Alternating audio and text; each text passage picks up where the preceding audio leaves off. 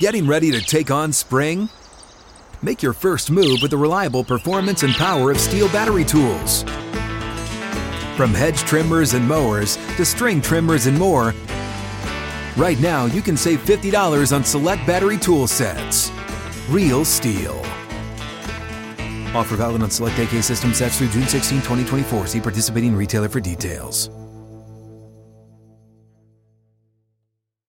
When you need mealtime inspiration, it's worth shopping Kroger, where you'll find over 30,000 mouth-watering choices that excite your inner foodie. And no matter what tasty choice you make, you'll enjoy our everyday low prices, plus extra ways to save, like digital coupons worth over $600 each week. You can also save up to $1 off per gallon at the pump with fuel points. More savings and more inspiring flavors make shopping Kroger worth it every time. Kroger, fresh for everyone. Fuel restrictions apply.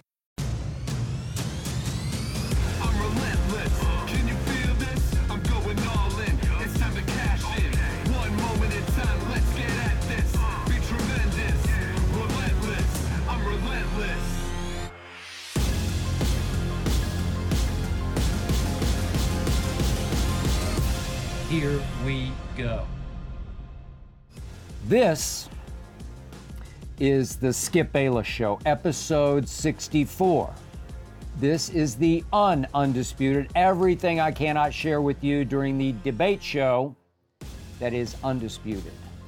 Today, episode 64, I will tell you why I'm in such awe of Snoop Dogg. I'll tell you what one word I think best describes LeBron James. I'll tell you why I have fallen out of love with my San Antonio Spurs, what's left of them. I'll tell you about why I was so shocked about the two recent sports incidents involving the public use of slurs. And I'll conclude by telling you my personal view of choking, not on food, but in and during games. But first up, as always, it is not to be skipped. I'm going to start with a question from you, from the audience, from Cal, from Chicago, who asks, are you going to wear the Snoop Dogg chain with the chain that Wayne gave you? Good question. Cal, no, I'm not. Sunday night, I did post a badass picture of me wearing my new Snoop chain. That was after the Sixers and Suns had survived their do-or-die home games, but that was just for fun. My Wayne chain is for real. As you know, I wear it every Friday, along with all black. My Wayne chain was made expressly and especially for me. It's literally my diamond-encrusted first name, Skip. My Wayne chain is my single most prized possession.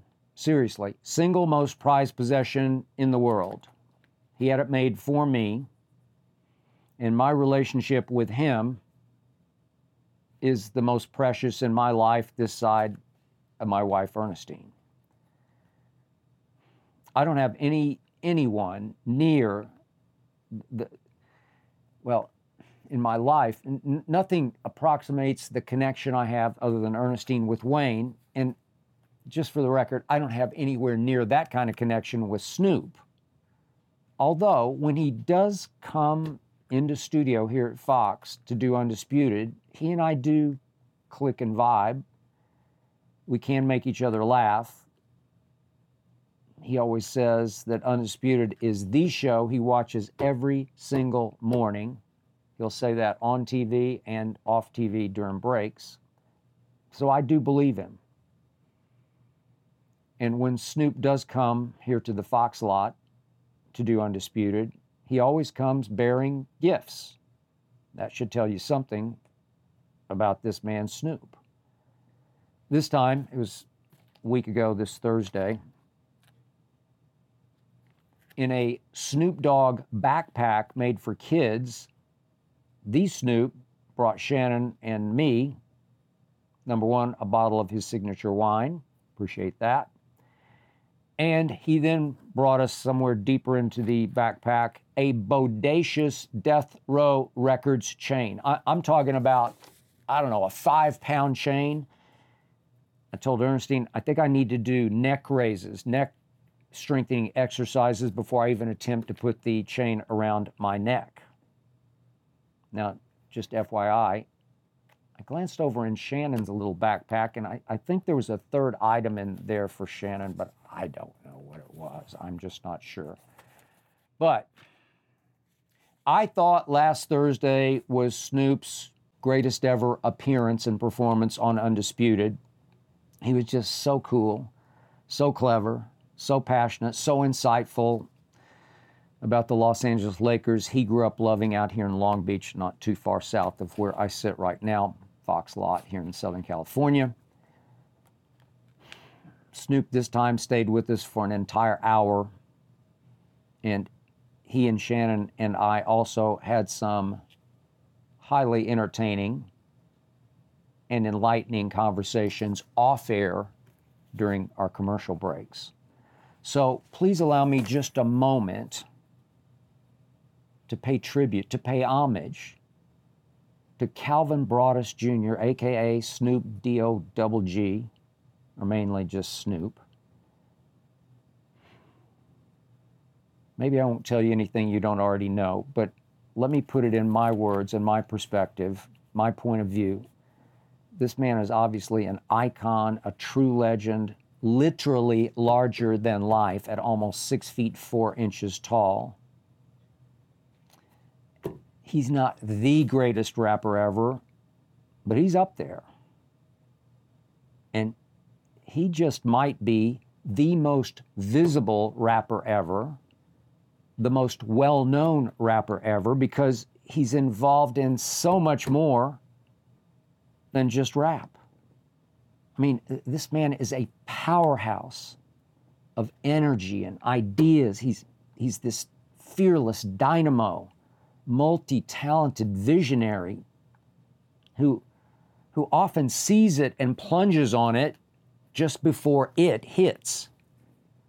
But do you know what I admire the most about this man, having been around him a good bit?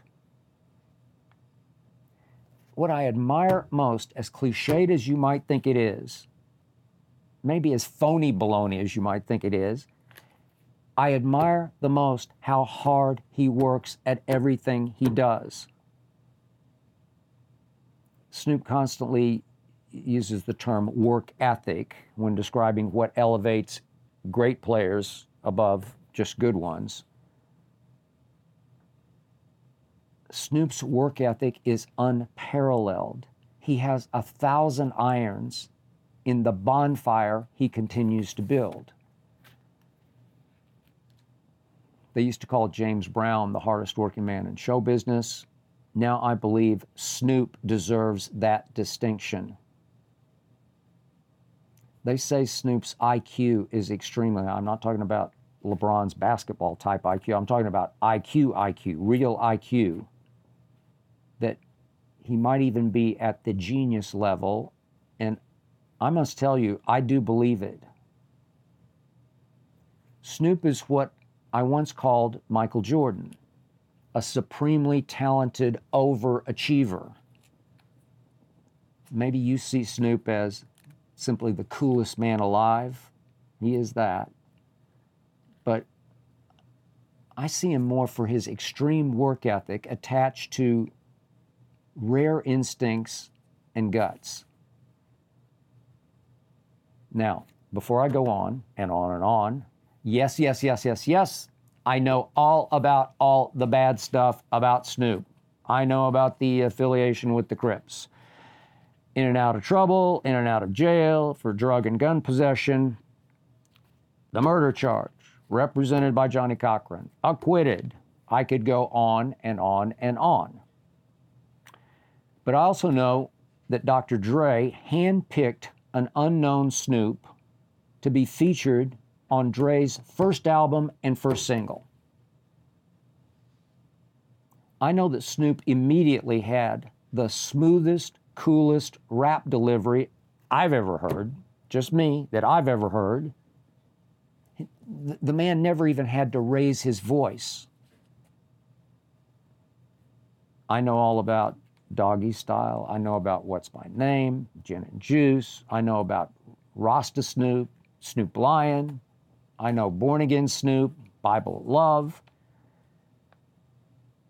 I know about dozens and dozens of TV and movie appearances. If you saw Bones, you know this man can act.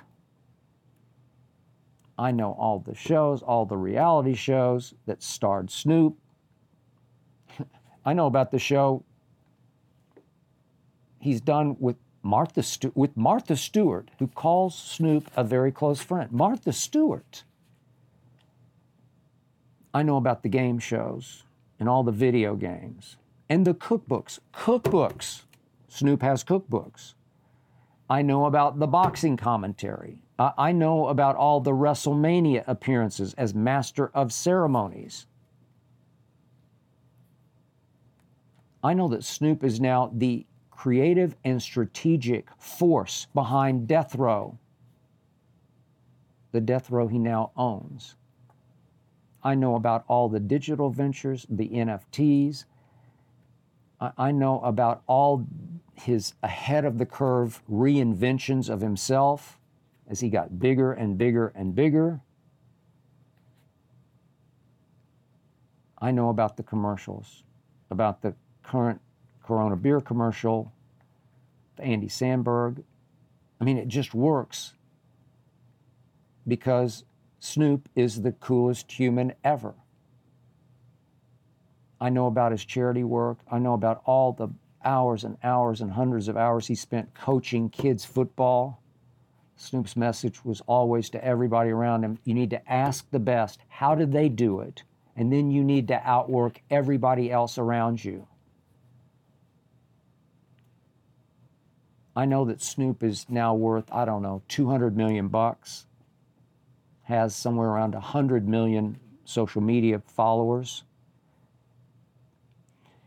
I know that Snoop is now part of a group trying to buy the Ottawa Senators. That is an NHL hockey franchise. Hockey! Snoop and hockey. He says he wants to bring hockey to kids in the black community, to provide all the right equipment and the rinks and the proper teaching, coaching. He wants to see black kids rise into hockey stars just the way we've seen so many rise in the NBA and NFL and MLB. I'm told that Snoop's group has a great shot at winning the bidding for the Ottawa Senators. Snoop is beloved in and around the sport of hockey. It's unbelievable. Watch Snoop become a huge success as a black NHL owner. Watch him parlay that success into owning an NBA team or maybe even an NFL franchise. That is his goal. I would not bet against this man. One reason Snoop loves Undisputed is that he loves the theme song that my man Wayne, my brother Wayne, wrote and recorded just for me, No Mercy. The other day, sitting live on camera at our debate desk, Snoop just suddenly sang out the money line, and I won't back down. I got chills. Snoop has told me that he believes No Mercy helped jumpstart sort of the second stage of Wayne's career. Snoop would know. I've often said that No Mercy could have been released as a single, and I just believe it would have been a big hit. Of course, I believe it's the greatest theme song ever recorded for any studio show of any kind, not just sports, but any kind. In our final commercial break last Thursday, Snoop told me he wouldn't mind doing a show like Undisputed. And I said, daily? And he looked at me, and he shrugged, and there was that twinkle in his eye. And he said, why not? And I said, man, daily wears on you. You have to get up so early and prepare so hard to do what we do. It's a voracious beast of a show. It constantly wants more of you. And Snoop gave me a look sitting next to me at the debate desk, a look that said, do you know who you're talking to? Do I ever? Getting ready to take on spring? Make your first move with the reliable performance and power of Steel tools. From hedge trimmers and mowers to string trimmers and more, right now save $30 on the American-made Steel FS56 RCE trimmer. Real Steel. The FS56 RCE is made in America of U.S. and global materials. Offer valid through June 16, 2024. See participating retailer for details. Another question. This one from Jackson from St. Louis. What one word best describes LeBron James? Good question. So, the one word that leaps to my mind is flawed. Flawed. LeBron is so big, so gifted, so athletic, with such an all-time high basketball IQ, such a gift for passing the basketball, for driving the basketball, for finishing with either hand because he was born left-handed and plays right-handed. Yet, he's such a, I'm being nice, below average shooter and free throw shooter, which makes him so shockingly unclutched, jacking up late threes, in part because he often runs from the late game free throw line because clearly he doesn't trust himself in those late game-making, game-breaking situations shooting free throws. I'm always amused, late game free throw situations, when LeBron always opts to throw the ball in bounds, not to catch it in bounds, but to initiate and throw it in bounds. To me, the truly great ones, the Michael Jordans, there's only one of him, they want to flash open and become the recipient of the inbounds pass because they want to get fouled. They want to go to that free throw line and shoot the winning or clinching free throws. So, one word, flawed.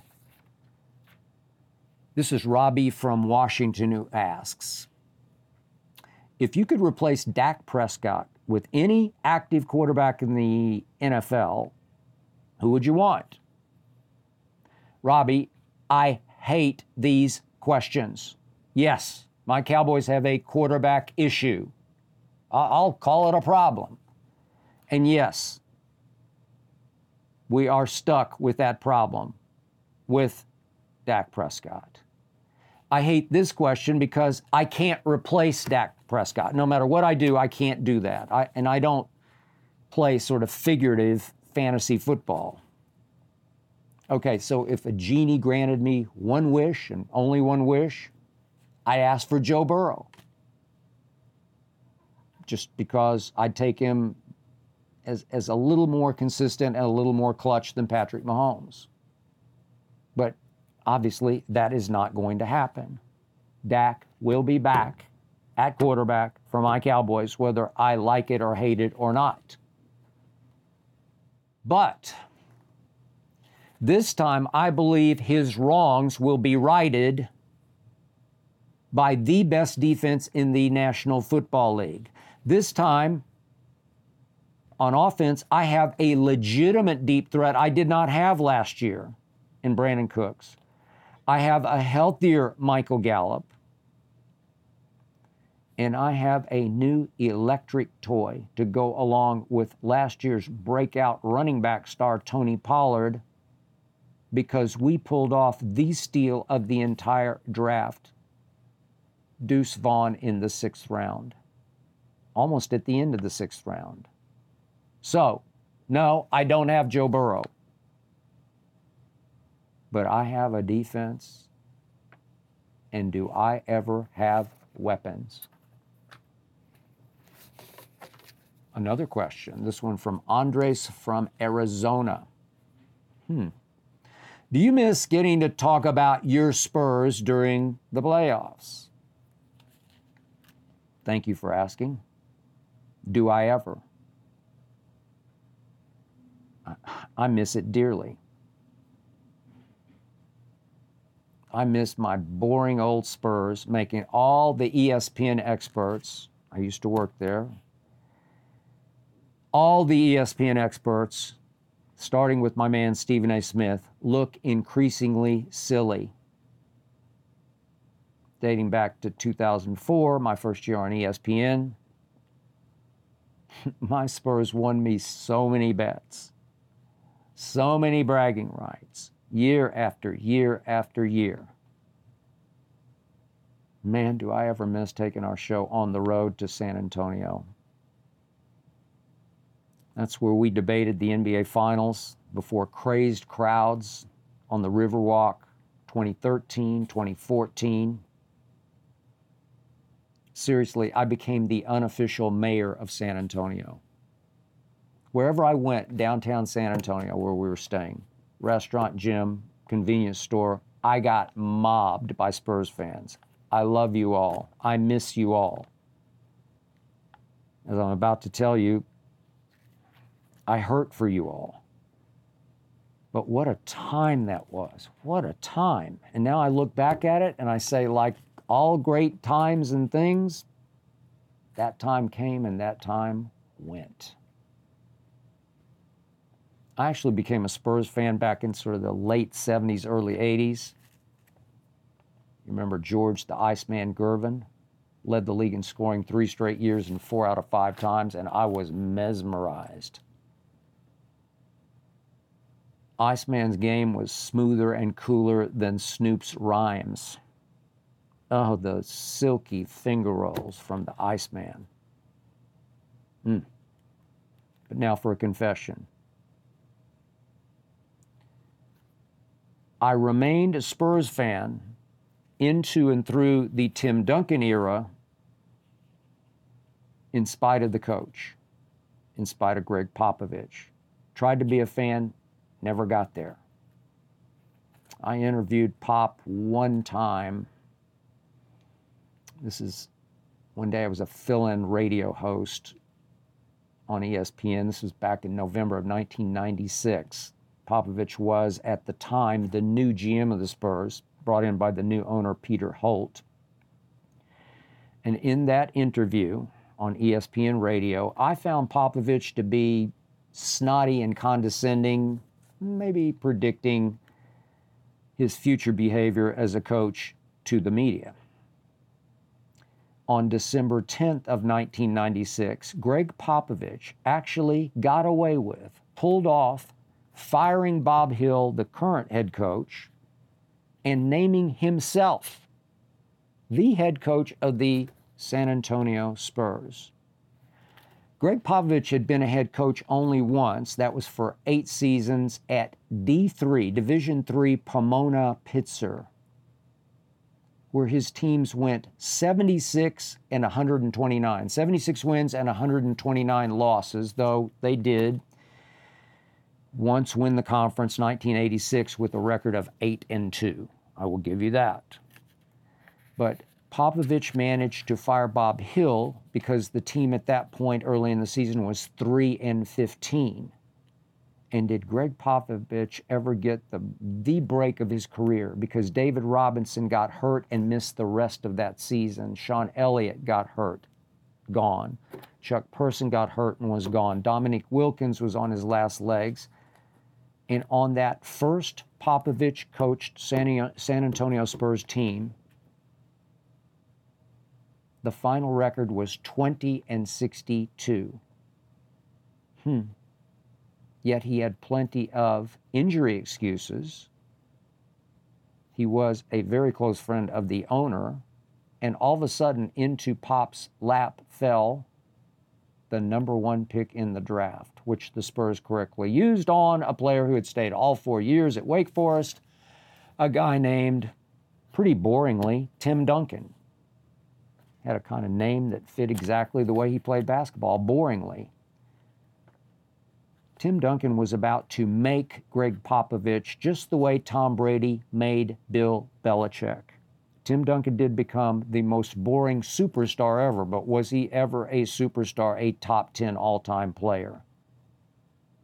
He also very quietly became, according to my Spurs sources, what they believed was the greatest leader in NBA history, a locker room force that allowed the Spurs to deal with Popovich's prickly personality and his volatile mood swings. I'll give Pop this. He did make one brilliant move thereafter. He elevated R.C. Buford from scout to GM, and R.C. did for Popovich what Gil Brandt did for Tom Landry and my Dallas Cowboys. He made Pop look like a coaching genius with 2 genius drafts. R.C. Buford took a French point guard named Tony Parker with the last pick in the first round in 2001. That after he had taken some guy named Manu Ginobili from Argentina with the second to last pick in the second round back in 1999. 2 genius moves. Obviously, Tony Parker eventually would lead the NBA in points in the paint because he was so lightning quick that he could get to the rim before any big man could. And Ginobili, in any other system except Popovich's, easily could have led the NBA in scoring. Instead, he reined himself in just enough to become even more of a magical shot maker, especially clutch shot maker, than George the Iceman Gervin ever was.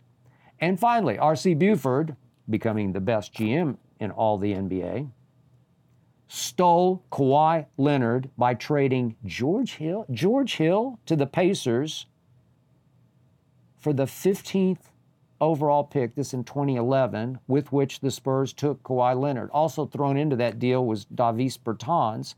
So they got Kawhi and Bertans for George. Are you kidding? That's the all-time steal of a deal. So by 2013, Greg Popovich was coaching not 1, 2, or 3, 4 future Hall of Famers, while somehow getting much of the credit for being the coaching genius behind the Spurs dynasty. I never got it. Well, all this went straight to Pop's head. He had some Phil Jackson in him, some Svengali, some con artist, some bizarre ability to control the minds and egos of stars and superstars.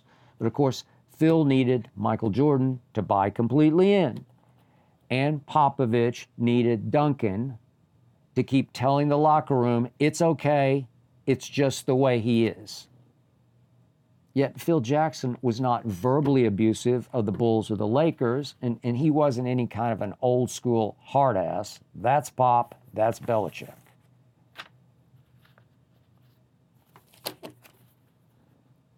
My Spurs won it all in 99. It was a strike year, but they broke through and won. Then they won in 03 and 05 and swept LeBron in 07. Should have won it in 2013. Thanks, Ray Allen.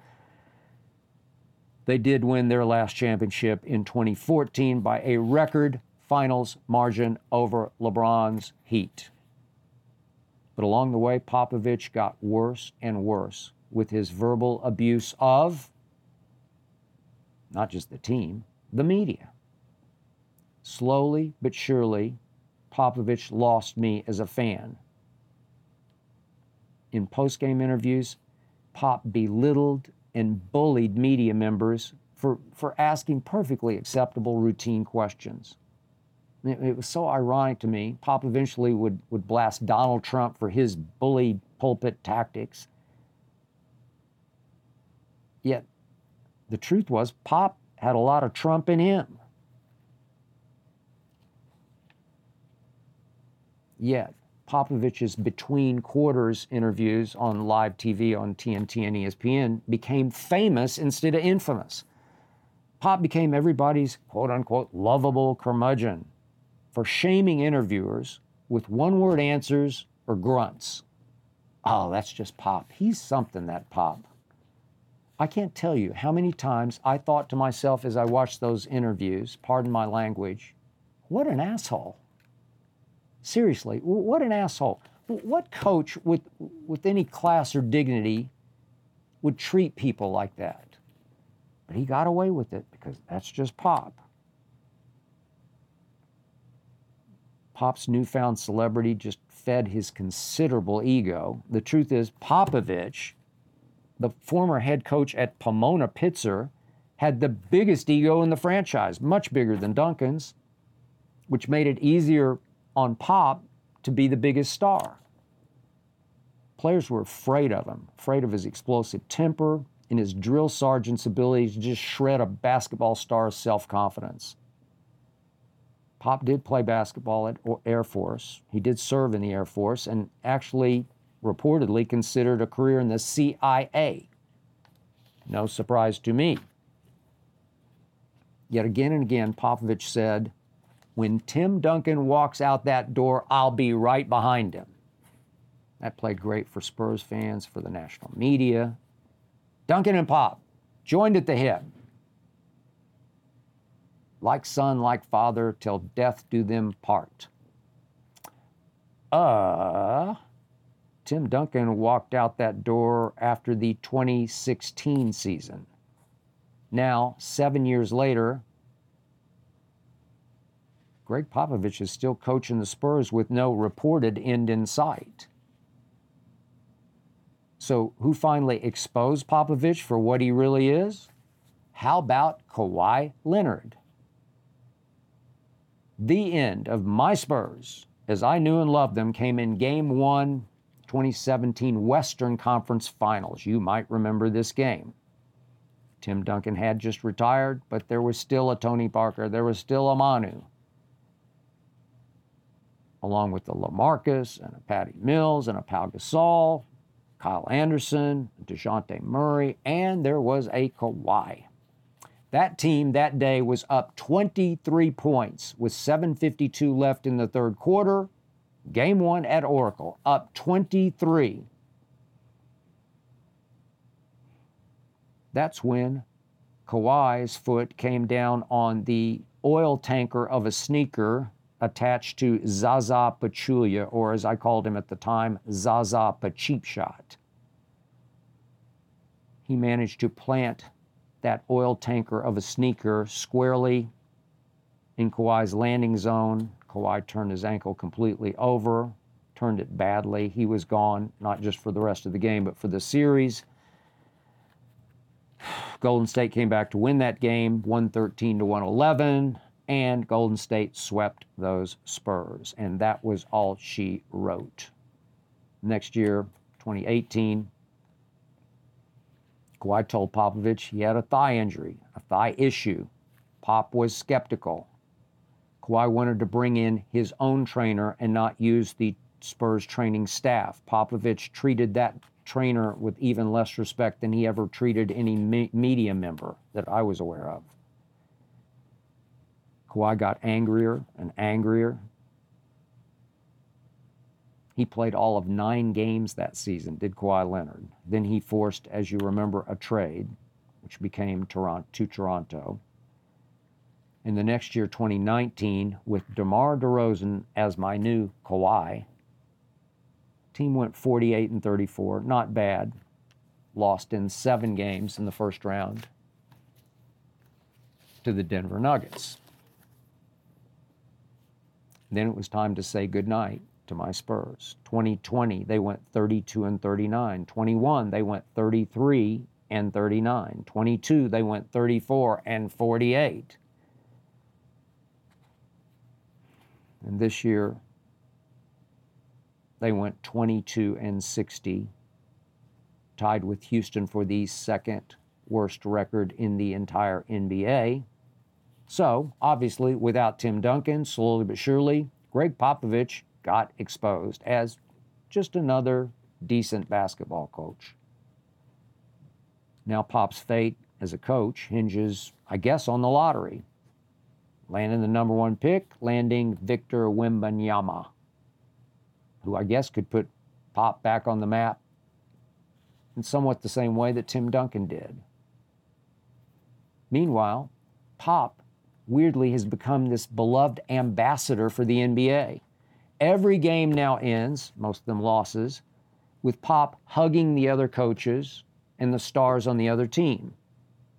This always drove me nuts when the Spurs were great because I didn't want to see my coach hugging rival stars like LeBron. I didn't want to see that kind of fraternizing. Do you really want to win or not? I never was sure. But this was Pop at his shrewdest. He knew even this past year that when the game ended, the cameras immediately went straight to him, hugging the opposition. Oh, how he loves the love me spotlight. I'm sorry, but I never could love the coach the way I loved my Spurs. Do I ever miss Duncan, Parker, Manu? Heck, I even miss Kawhi as a Spur. Do I ever miss those glory days on the Riverwalk in 2013 and 14? But I do not miss Pop's post-game interviews and his between quarters interviews.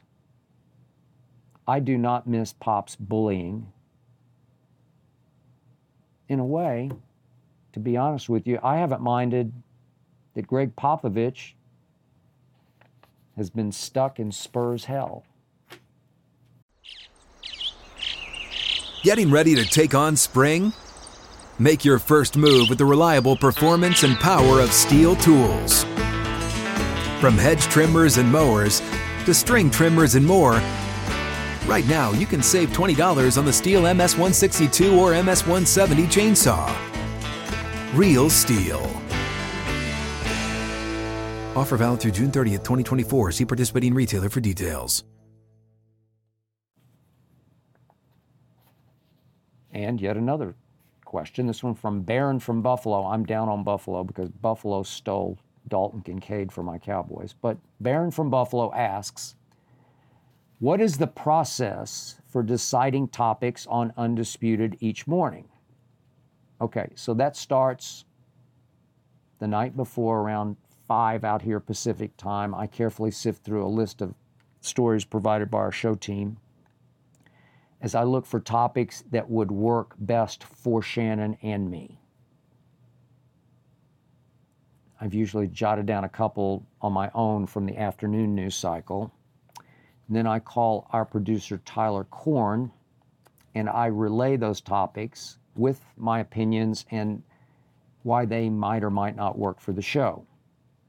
Then Tyler passes those topics along to Shannon's producer, who waits until after all the night's games have concluded to get Shannon's not only opinions on those topics, but his takes on said games. Shannon's producer sends all of the above to me, along with a ranking list of Shannon's interest in all of the above topics. I usually don't read it. I'll wait to read it until I get up at 2 o'clock in the morning out here, LA time. And then during my 1 hour run or exercise bike ride, I think about how best to order the entire show. Just think and think and think the whole time I'm watching the highlight shows and running for an hour. And all my thought process is based on Shannon's hottest buttons and, of course, on the news of the day and the outcomes of said games. It usually takes about 45 minutes to maybe an hour to plot out the 10-topic rundown. I love this process. I'm still not sure Snoop would. And Max from LA asks, when do you eat breakfast if you're always cramming before Undisputed? Good question. So I do run or exercise bike from about 2:30 to 3:30 dive in the shower. Don't live too far from the Fox lot here. Try to make it in right around 4 o'clock. Call my producer, Tyler Korn, who's upstairs. After the pandemic, we just do it all by phone. We just hang in there with the same process that we've used all through the pandemic. So I call Tyler from my dressing room at about 4:15, and I proceed to, quote unquote, eat breakfast on the fly as we're ordering the show. I drink a Muscle Milk protein shake. Has 40 grams of protein, only 1 gram of sugar. I can live with that. I do eat a bagel. I don't recommend bagels for everybody, depending on whether you're trying to lose weight or not. But I have just had 1 hour of pretty hard cardio, so I'll go blueberry or cinnamon bagel, cinnamon raisin bagel.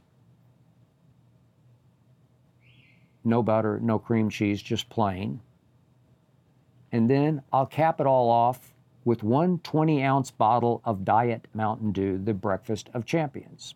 I wash it all down with that. And I'll usually finish my quote-unquote breakfast around 4:30. And I do not eat again until after the show around 9:30. So it's about 5 hours. I don't eat again because I'm too keyed up and too locked in for the show. And my stomach's just a little too jumpy to even think about food until about a half hour after the show. Thanks for that question. Now, if you would allow me, I'd like to talk about 2 words that came out of 2 different mouths this past week in the sports world. 2 evil words spoken on live broadcast that left me speechless. I mean, in both cases,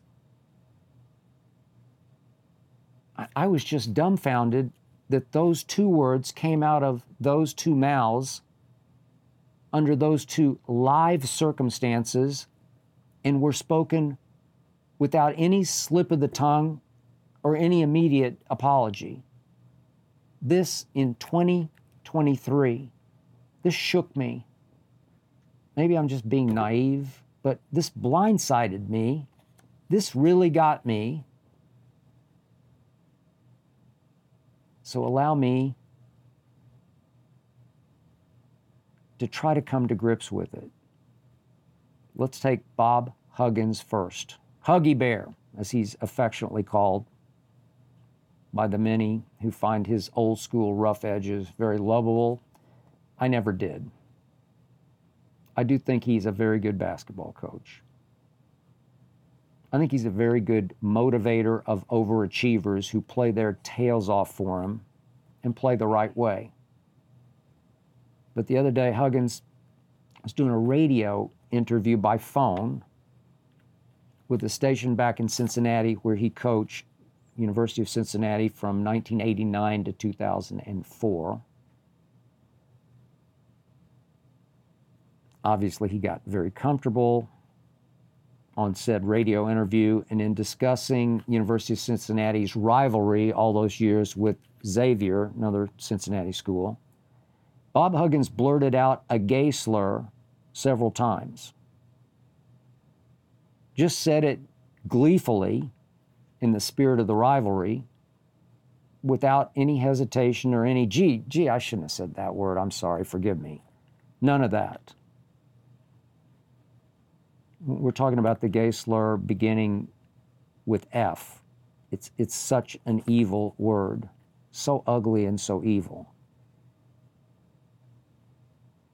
Bob Huggins has been a head college basketball coach since 1980. He's been doing interviews since 1980. I guess if he'd used that slur in 1980, I wouldn't have been nearly as shocked, though I would have been just as critical. But he didn't know better in 2023?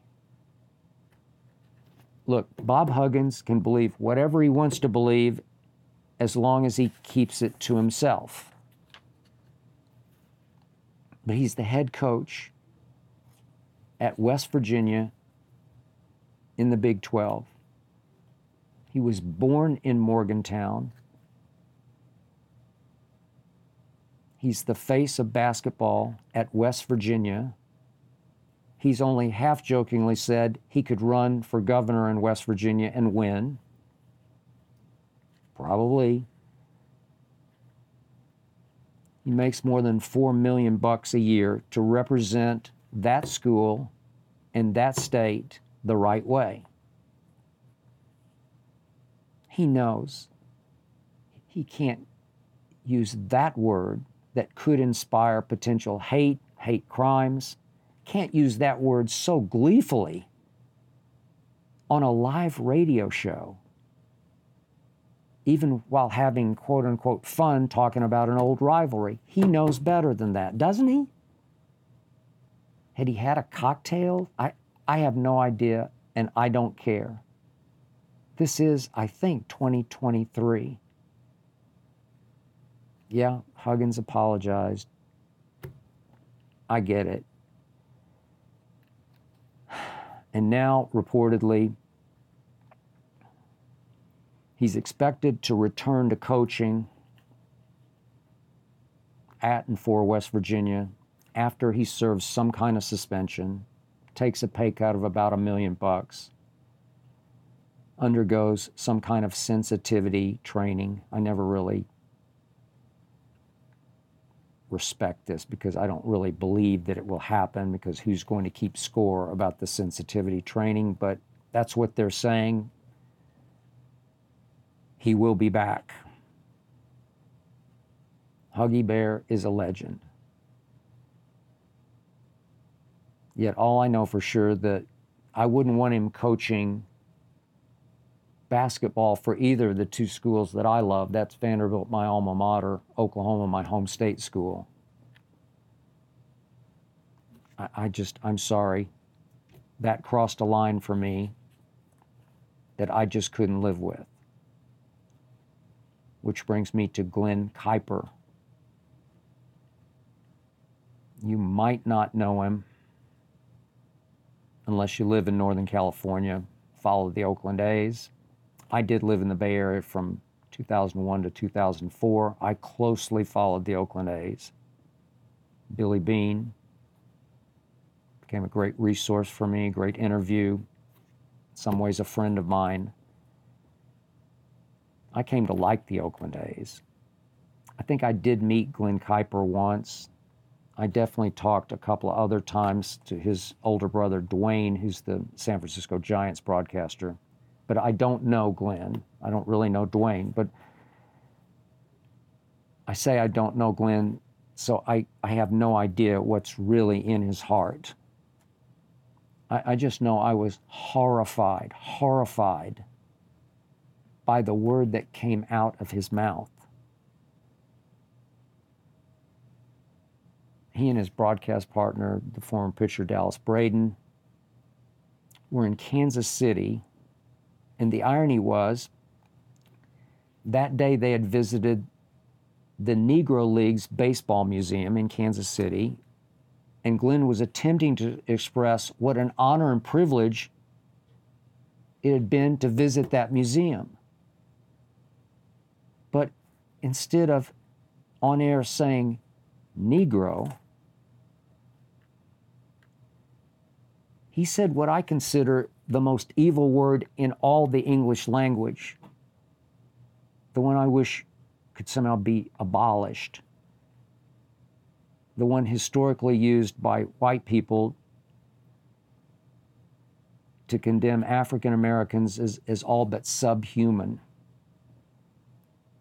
Glen Kuiper used the N-word, the one ending with the hard ER, used it matter-of-factly, routinely, as if using that slur was second nature to him. Used it without an immediate apology, without any visible awareness he had used it. this was no slip of the tongue. This was no mispronouncing. He just said that word on live television as if he'd used it regularly and had momentarily blanked out and forgotten he was on live TV.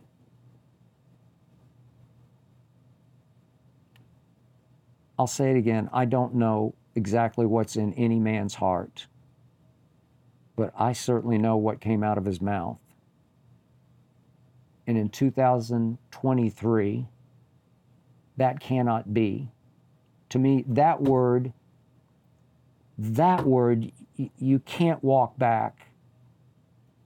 You can't apologize your way out of. He did apologize. He has been suspended. But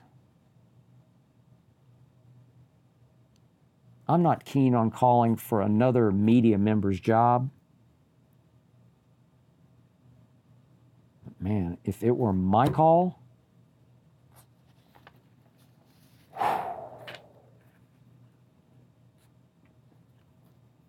in conclusion, allow me to tell you what I've learned about choking. As I said to open this podcast, I'm not talking about choking on food. I'm talking about choking late in games, especially NBA playoff games, which seem to lend themselves to choking even more than other games do. So many frantic down to the wire photo finishes. So many late game free throws or three-point shots making or breaking said game.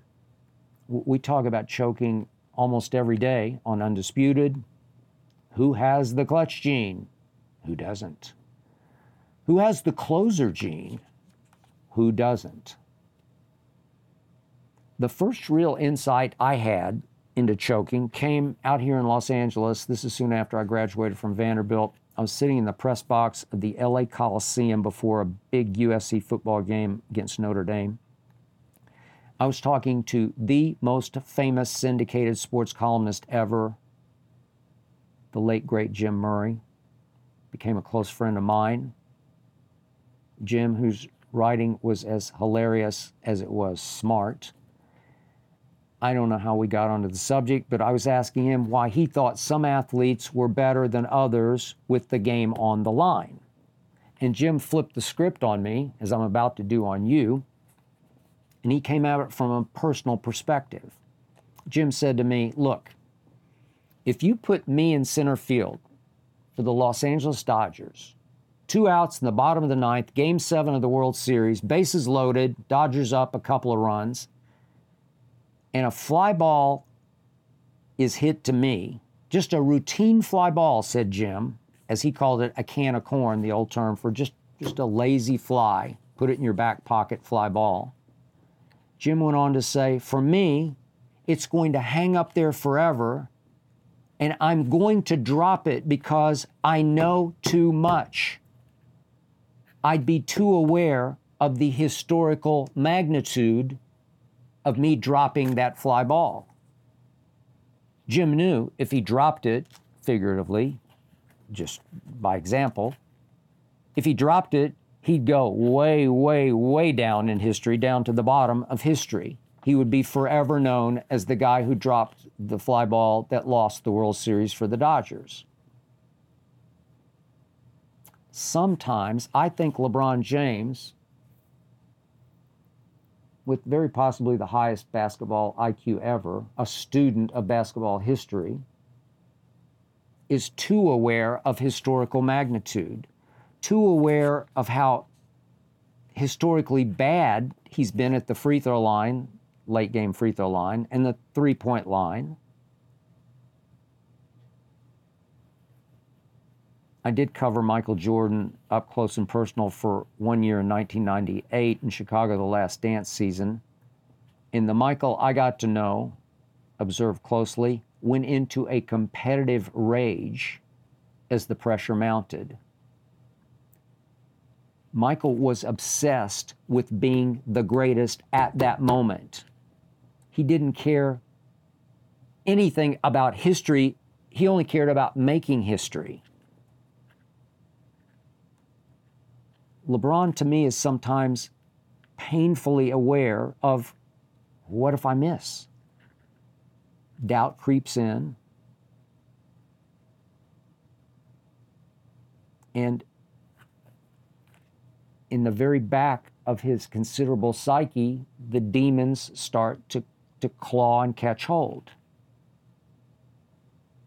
Michael always went into this hyper angry focus, the likes of which I'd never seen. Michael's only thought was, I will. And Michael willed in history-making shots. Now, if you'll allow me, 2 quick stories about my 2 earliest brushes with the choke factor.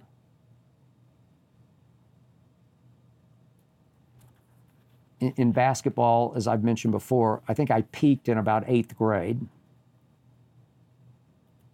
I grew fast. I was one of the taller kids, which helped me to be chosen Athlete of the Year in 8th grade at Taft Junior High School in Oklahoma City. It was a 2-year school with about 1,400 total kids, biggest school in the state, junior high, and then going to high school. Baseball became my game in high school, but in 8th grade for the Taft Royals, I was pretty good. We were pretty great. In fact, our team was so loaded that we tried to schedule games with 9th grade teams for better competition. And the best game I ever played in 8th grade, maybe ever, was against a 9th grade team, all a year older than us, from what was called Classen High School at the time, and featured a man among boys named Dick Miller. Not a first name that you hear much anymore for obvious reasons. But that afternoon, after school, seemed like it was a Wednesday, we zoned up Dick Miller. We surrounded him. We scratched and we clawed at him. And my backcourt co-star and I just lit up the Classen Comets. My co-star was Bruce Scott, who went on to be first-team All-State in high school in basketball, went on to play basketball and golf at the University of Oklahoma. But that game, that day, came down to free throws. They're called free throws for a reason. You get to stand there by yourself 15 feet away, unguarded, and shoot free shots that can count 1 point each. That game came down to clutch free throws. I'm pretty sure I made 6 in a row in the last 2 minutes of that game. I have what they call an autobiographical memory, and I can remember each of those free throws like they were literally yesterday. I can remember my 3 dribble routine before I shot each one of them. Taft Junior High's gym had no seats, but it had ample standing room, and much of the student body would come out for our home games and just stand, 6, 8, 10 deep, and just turn these games into shriek fests. So the gym would go quiet as I went into my free throw motion. Then it would just explode with junior high shrieks as my free throws dropped through. But here was the point. I had no idea what I was doing. If I had known then what I know now, I guarantee you I would have missed half of those free throws. But I was the oldest in my family.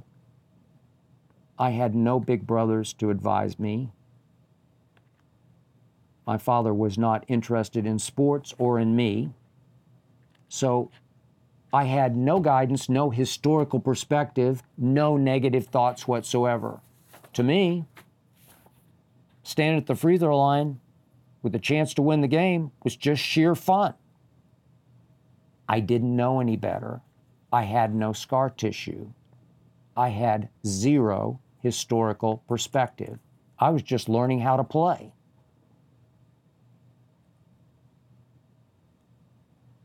And it was fun because you could argue that that day was the best day of my sports life, because I was at that time going with, as they said at the time, an older woman, a ninth grader from across the street at the high school.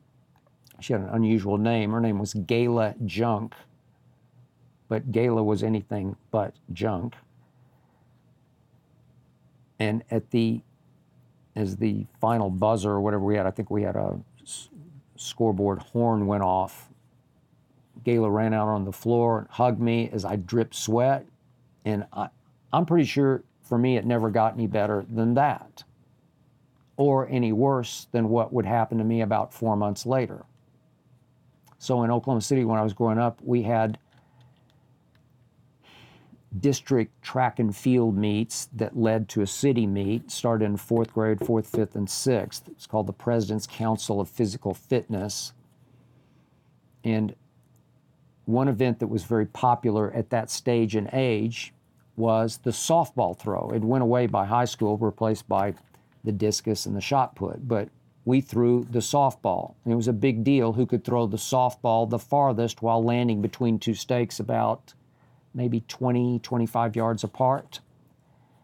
So from the start, I always had a big arm. And each year, 4th, 5th, and 6th, it was easy for me. It was really no contest for me to win blue ribbons at the city championships. But at age 14, after my 8th grade year, we had summer parks and recreation championships that were much more prestigious. My coach made me acutely aware of the city record for the softball throw. It was 268 feet, a number that is emblazoned in my psyche. In practice at the high school football stadium, called Taft Stadium, I routinely threw the softball from goal line to goal line, which would be 300 feet. I'm not sure about wind aided, maybe it was, but I could routinely throw it 300 feet. And so I became painfully aware I had the potential to break the city record. The championship meet was held, I also think, on a Wednesday night across town at what was called Northeast High School's football stadium. Started around 7 o'clock. The meet shocked me by calling my event first. We had just arrived and I was not very warmed up, if at all. I had to run to the starting line, and so I felt like I lobbed my first throw. But I lobbed it right down the middle, right between the stakes. And that throw was somewhere around 240 feet, well short of the record, but that throw stood up through the competition as the blue ribbon throw. So I tried to throw my second attempt 300 feet, and I missed the right stake by about 20 yards to the right. No good. Disqualified. And my third and final attempt might have traveled 300 feet, and it probably missed the right stake by 25 yards to the right. I just chucked it and lost it. Blue ribbon, no record. That's when my coach, Jay Stevens, came out of the crowd and got into it with the official who was running the softball throw. Jay Stevens begged the guy to give me one last attempt for the record. He's arguing, you saw what he did? You saw how far it went? He can set this record. He could go easily 268. He could go 280. He could go 290. Let him have one throw for the record. It's for his life. It's the last chance. You got to give him one more try. Well, now a whole bunch of kids are waiting on other events around the infield of the football stadium. The track went around the football field. All these kids, they're gathering around to see what all the hubbub's about. What's the controversy about? And suddenly I was on stage. It felt like the whole stadium was watching me get my one attempt to break 268 feet. And finally, this guy gave in and said, okay, one more, and that's it. So I stood there, gripping that ball into sawdust, that softball, looking up the football field at those stakes. I stood there and I just knew in the bottom of my heart I was going to choke. I just knew it. I was too aware of the historical magnitude. And I was way too aware that everybody was watching me. One shot, do or die, make or break. I was either going to go down in history or down in flames. Even before I went into my routine, which I'd perfected, I didn't get a running start. I just had like a 3-step routine to max it out. I just knew as I started my first step of my routine, I was going to heave that softball far wide right of the right stake. And did I ever? I choked my guts out. I was so embarrassed. I was so ashamed. Jay Stevens was so disappointed in me, my coach. He drove me home in silence. He knew I should have had that record, and he knew that I had choked. When I got home, it's a true story, I went straight into the kitchen, and I opened the bottom cabinet door, behind which was the trash can under the sink, and I threw away my blue ribbon. That night, I learned my first hard lesson about what it feels like to choke. That's it for episode 64. Thank you for listening and or watching. Thanks to Jonathan Berger and his All-Pro team for making this show go. Thanks to Tyler Korn for producing. Please remember, Undisputed every weekday, 9:30 to noon Eastern. The Skip Bayless Show every week.